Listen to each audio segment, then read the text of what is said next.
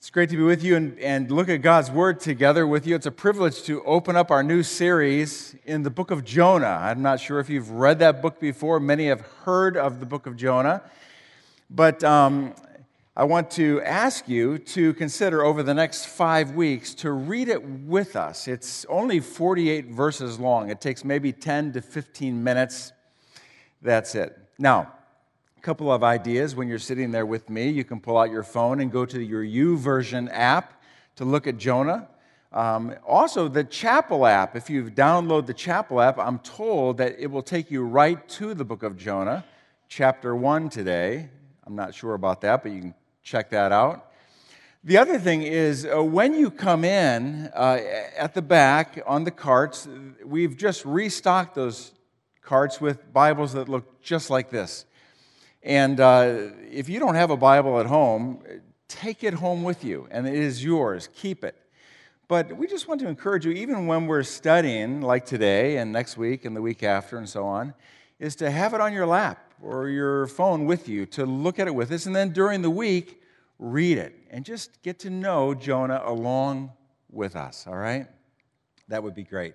Well, let's start with verse 17. That's what most people think of when it comes to the story of Jonah. The Lord arranged for a great fish to come along and swallow Jonah. Can we just talk about that for a moment? Many people think this is just a children's story, a fable, a fairy tale. And I want to address a little bit of that. Now, I've done some reading on this, and back in those days, the Mediterranean Sea borders the coast of Israel. I've read, and there are other things that have been written, I know, that there were two kinds of sea creatures that could swallow a person whole. One was a white shark, but we've all seen Jaws, and we know that doesn't turn out very well. The other one is a sperm whale. Look at the size of that whale compared to the person underneath. I could fit in there and cook dinner and read my paper and now, I have no idea. It was probably just a miserable experience. We'll learn more about that as we go through Jonah. But it's a possibility to live inside of a whale. I've read that. I mean, you don't come out the same way you went in, bleached skin and all that, and messed up in the head and all of that. But still, let's just say it is a possibility to have been swallowed by a sea creature like a whale. Skeptics still have a hard time with this story because of the way that verse is worded. The Lord arranged for a great fish to come and swallow Jonah. Really? That's miraculous. You know what a miracle is. A miracle is when God suspends natural law and does something supernatural. And miracles are important. This miracle is important. And, if you do away with this miracle, then how do you reckon with the other miracles in the Bible? Which one do you get rid of? Do you get rid of dry bones coming to life? Do you get rid of the blind being made to see? Do you get rid of the Red Sea being parted? Do you get rid of the lame being made to walk? Do you get rid of the walls of Jericho come tumbling down? Do you get rid of the resurrection of Jesus, which is the most important of all miracles? As Paul said, without that, our faith is pointless. Miracles are important. I love what Eric McTaxis says about miracles. If miracles exist at all, they exist not for their own sake, but for us, to point us towards something beyond, to someone beyond. Miracles exist to point us to God. Now, if we were to ask the average person on the street, tell me about the story of Jonah. What's it about? That person might say, well, it's about a whale. Okay. But somebody else might say, well, it's about the life of Jonah. It's 4 chapters about the life of Jonah. Okay. Somebody else might say, well, it's about the prophecy of Jonah. The book of Jonah is one of the prophecy books. It's tucked in between Obadiah and Micah. However, Jonah is very much unlike the other prophetic books in that all the other prophetic books have very much to say from God to people. But in the story of Jonah, there are only 5 Hebrew words that make up the one sentence of prophecy. That's it. The story of Jonah is very much about God. It's about God. I think 4 times the word fish appears. 9 times the word city appears, Nineveh. I think it's 18 times the name Jonah appears, but 38 times God appears. The story is very much about God. And more specifically, it is about the grace of God, about the goodness of God. And in fact, if we wanted to put this first chapter and maybe the whole book into one big idea, one sentence, I think we could say this, that God will do whatever it takes to bring us to Himself. And we see that throughout this book. So, with that said, let's go back to the very beginning, verse 1 and 2, and get an idea of the call of God on Jonah's life. And it goes like this. The Lord gave this message to Jonah, son of Amittai.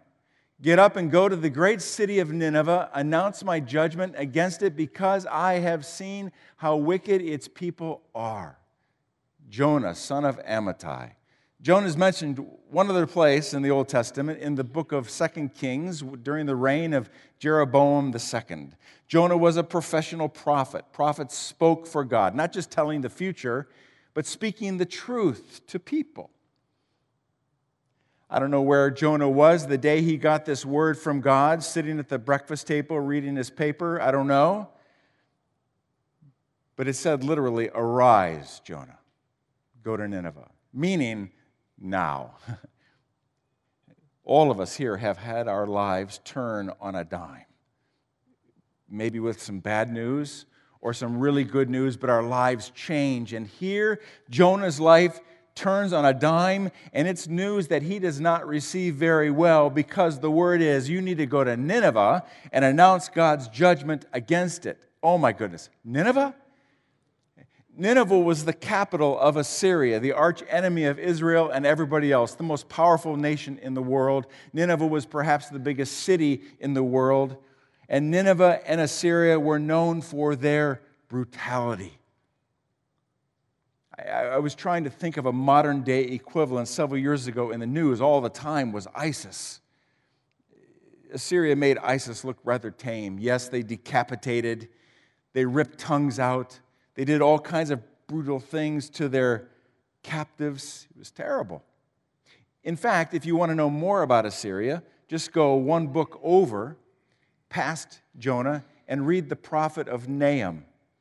Nahum prophesied about 100 years after Jonah, and all of his book is directed toward the nation of Assyria. And you can read in there what Assyria and Nineveh was like. Yuck.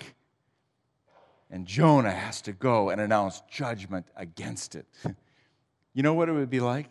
It would be like in 1941, you being told by God to go stand on a corner in Berlin announcing God's judgment against the Nazis. Something like that. Wow. Now, we all at times have a Nineveh in our lives. Something where God has made it clear from His Word or by some other means, we know that we need to do something rather uncomfortable. Maybe go somewhere we don't want to go. Maybe do something we don't want to do. Maybe stop doing something we don't want to stop. And maybe it's dangerous or maybe it's risky. But in some way, we know it's the right thing to do because God has made it clear. What is that for you? What is that for me? We know what it is for Jonah. What does Jonah do? All right, let's take a look.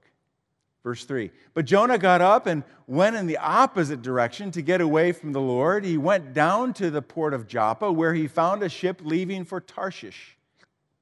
He bought a ticket and went on board, hoping to escape from the Lord by sailing to Tarshish. Now, that verse. The easiest way to summarize that verse is with a simple diagram. God said, go east, and Jonah went west. Not just west, Jonah went as far west as the known earth could possibly allow, to Tarshish. And we're told right up front in the verse we just read, why? Because Jonah was hoping to escape from the Lord. He was running from the Lord. Now, we're not sure how much time it took him to process, like, where do I go? Tarshish or somewhere else? Or I find it interesting when I think through the possible reasonings he went through, the justifications he went through to go to Tarshish. I mean, on the surface, we know that he hated the Ninevites. Some say that Jonah was a nationalist. In fact, some say that Jonah was a racist. Jonah might have worn a hat that said, Israel is number one. Forget everybody else. Deeper into the book of Jonah, we find out that he was fearful that the Ninevites might actually repent of their sin and believe in God and worship the same God he believed in. Yuck. Or maybe deeper down, he thought, there is no way a people like the Ninevites would respond to the message of God. There is no way. There's no point in even going. Or maybe he was thinking, you know what? I've had my tour of duty. Let somebody else go. Let them stand on the corner and get killed. Now I'm reaching a little bit, but maybe he's thinking, the Ninevites will never respond to God, but I've heard some things about the people in Tarshish, the Tarshishians. I don't know if that's even a word. I'm going to go to the people in Tarshish because they'll respond to God. I'm going to be a missionary to Tarshish. That's what I'm going to do. And besides, I have much greater peace going to Tarshish than I do to Nineveh. Or maybe when he got down to the port of Joppa, all along he's thinking, I'm going to go to Tarshish, I'm going to go to Tarshish. And lo and behold, there in the docks is a ship headed for Tarshish. It must be God's will. I'm going to Tarshish. All kinds of reasonings and justifications. You can, I can, we all can find ways to do the opposite of what we know God is calling us to do. How long does God let someone go? How far does God let someone go until he steps in and does whatever it takes to bring that person back to himself? And we're going to read that in just a moment. And what we're going to read is this, God's response.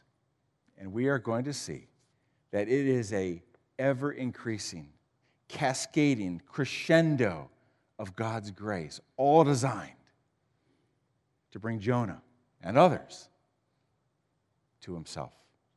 So, let's take a look at how God's grace is seen in getting our attention.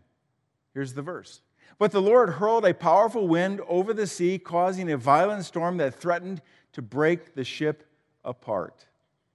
I would imagine on the day they set sail, it was a nice, calm day, and they're just sailing along, and there's some relief in Jonah's heart. I have outmaneuvered, and I have outwitted God. I have escaped. Do you remember the old Visa card commercial? It went like this: Visa, it's everywhere you want to be. I think God, that's his... God, he's everywhere you want to be, even if you don't want him to be there. Well, he showed up, and he showed up in a violent storm, the kind of storm that wrecks boats. Many years ago, I worked for the Division of Watercraft in the summer times on Lake Erie, and at times we got caught in some terrible storms, and at times we saw terrible storms coming. You got to get off the lake. And maybe you, as a boater, you've been caught out there in a terrible storm, and you know what can happen. It can get your attention. And here, God gets the attention of Jonah. Has God ever gotten your attention with a storm? It's a mystery to me how this happens. Because God is so creative in how He allows storms to come into our lives. It could be a tragedy. It could be a loss. It could be some emptiness. It could be some confusion. It could be that you got caught or that you got discovered. And God in His storm is not trying to destroy. He's not trying to destroy Jonah. He's simply trying to redirect Jonah back to Himself. And that's all God tries to do with us, is redirect us back to Himself, because He's a loving, gracious God. I think of the book of Hebrews in chapter 12. It talks about the loving discipline of a father. None of you dads want to punish your kids just to punish them. You do it to help redirect them back to what is right and good. And that's what we see here. God is doing what it takes to bring Jonah to Himself. The story continues, and we see God's grace in using others to confront us. This is how it goes. Fearing for their lives, the desperate sailors shouted to their gods for help and threw the cargo overboard to lighten the ship. But all this time, Jonah was sound asleep down in the hold. He was sound asleep down in the hold. So the captain went down after him. "How can you sleep at a time like this?" he shouted. "Get up and pray to your God. Maybe He will pay attention to us and spare our lives." Let's stop there. In my mind's eye, I picture this captain. During this terrible storm, the ship is rocking back and forth, sort of making his way down the stairs, wobbling down the stairs, and he finds Jonah sound asleep. He kicks him in the shoes or rips off his blanket and says, "How can you sleep at a time like this?" There are other sailors up on deck, fearful they're going to lose their lives. They're praying out to their gods. It's time for you to get up and pray to your God. I once heard someone say, "No one sins alone." Sometimes we get caught up with the old term sin. Sin, a way to define sin is simply this: active rebellion against God or passive indifference toward God. No one sins alone. I mean, we may be alone when we disobey God, but somehow, sometime, somewhere, the dominoes will begin to fall, and other lives will begin to be impacted because of a decision made. And that's what we see in this story. Jonah has made a decision to run from God, and now other lives are being impacted. And you or I can be somewhere, and we can do something that compromises what is true and good. Or we can betray. Or we can deceive. And then we go to sleep, thinking this won't hurt anybody. We can be absolutely clueless. This isn't hurting anybody. But then, somebody comes along, kicks us in the shoes, pulls off the blanket. How can you sleep at a time like this? Do you not realize other lives are impacted? And all of us here, we need a captain in our lives to do just that. My key captain is my wife. How can you sleep at a time like this? Don't you realize how you sound or what you've done?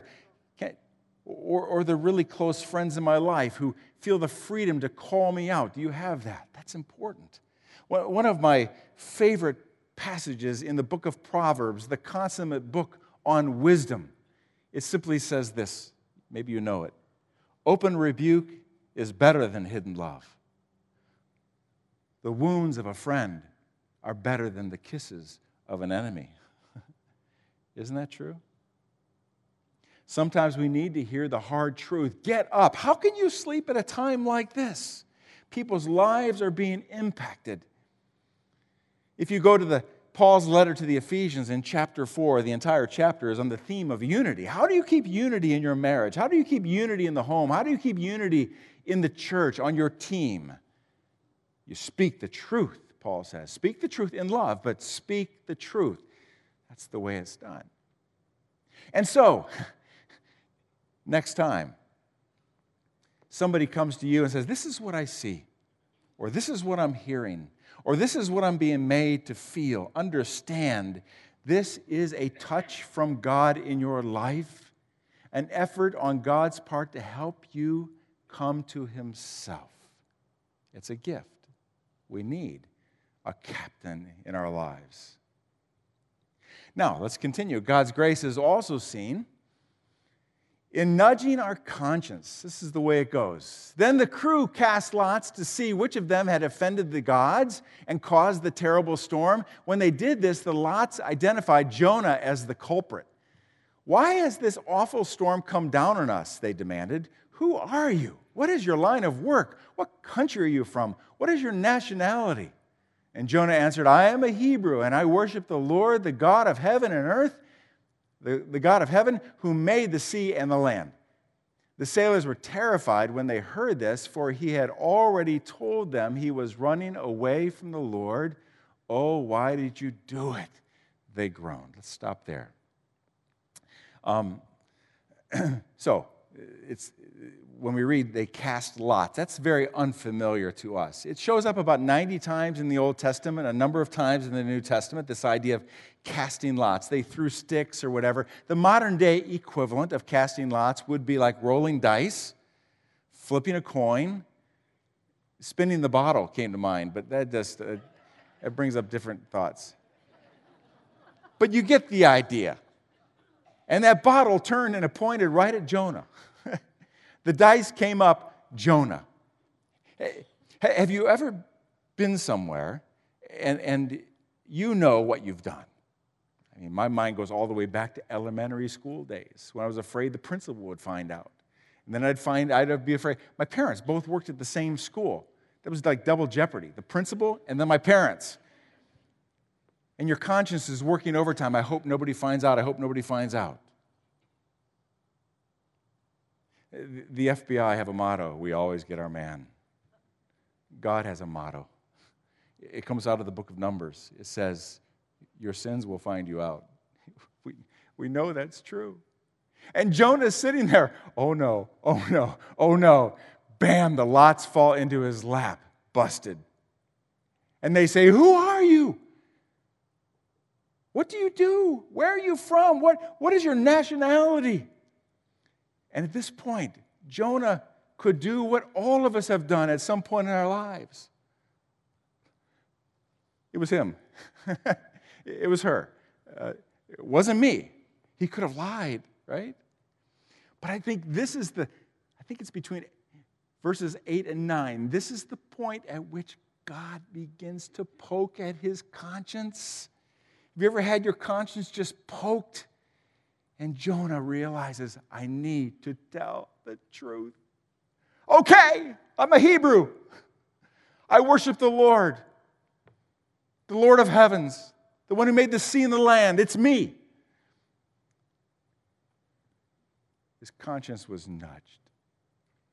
There's something liberating, something freeing about when our conscience comes clean. I mean, all along, he knows who he is. He's a prophet. He's a professional prophet. Speaks for God. He's not new to the faith. But he's not talked about it, and he's certainly not lived it. But now, God has poked his conscience.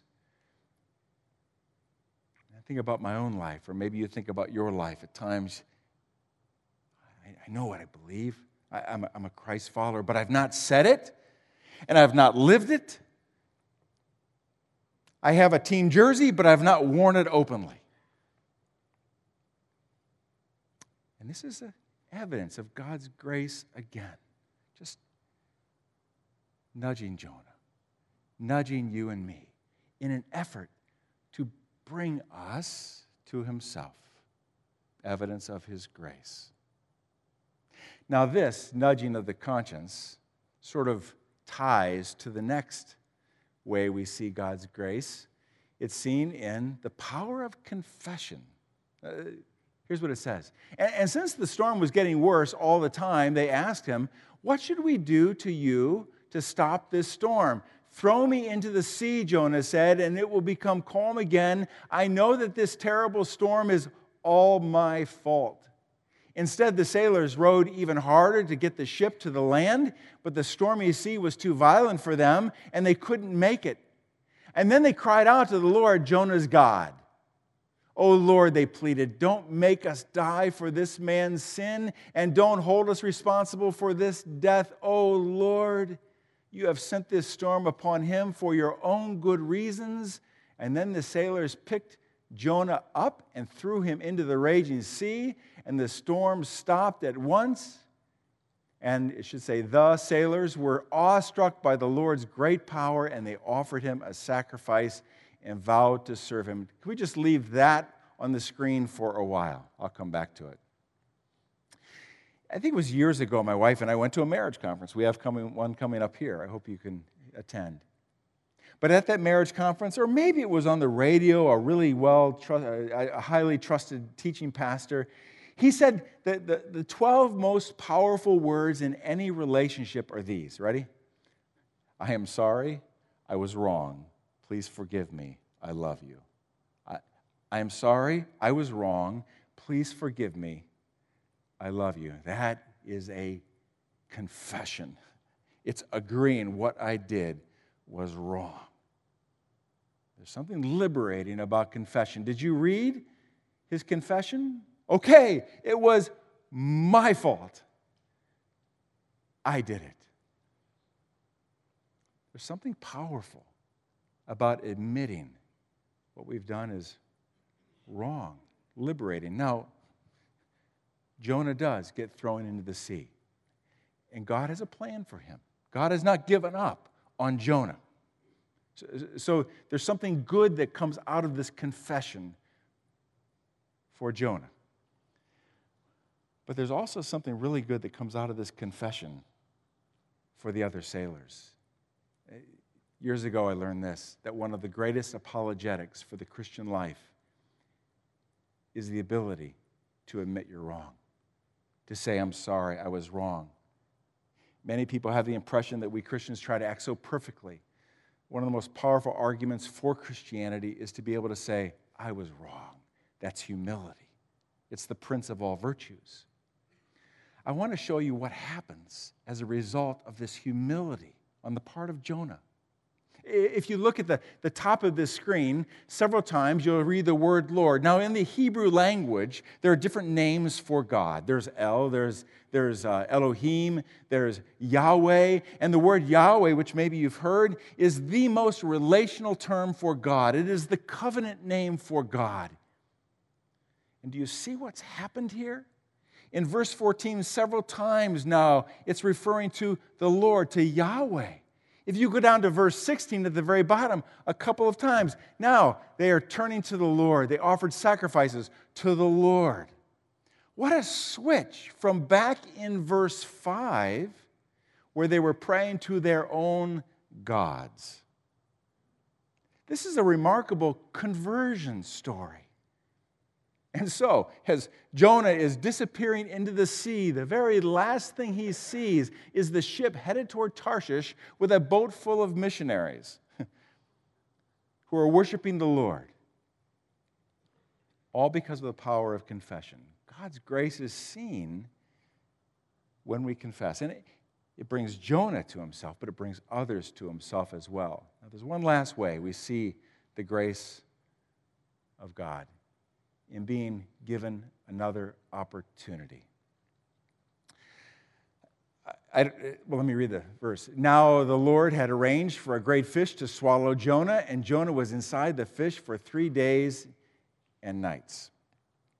I kind of wonder how this happened. Did the Lord send out some type of sonar signal to this whale and indicate at 3 o'clock in the afternoon you need to be at these coordinates to swallow up a guy that's going to flop into the water?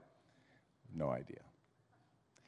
But it's really good it happened because, one, it saved Jonah from drowning, but number two, it helped Jonah understand that God had not given up on him, that God was giving him another opportunity, that there was hope.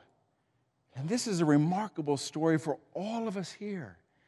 You know, as I look back over my life, I can think of paths that I've gone down. I am so sorry I went down those paths. I can think of decisions I've made that are so unfortunate, things that I've done for which I am so sorry, and I wish they had never happened, and I would imagine we are all in the same boat or out of the same boat. And it's really easy to think, now I've done it. Now God's going to turn his back on me. Now I've done it. There's no way I can be forgiven. Now I've done it. God doesn't love me anymore. But this story is about God. And it's about the grace of God. And it's about God doing whatever it takes to bring us to himself.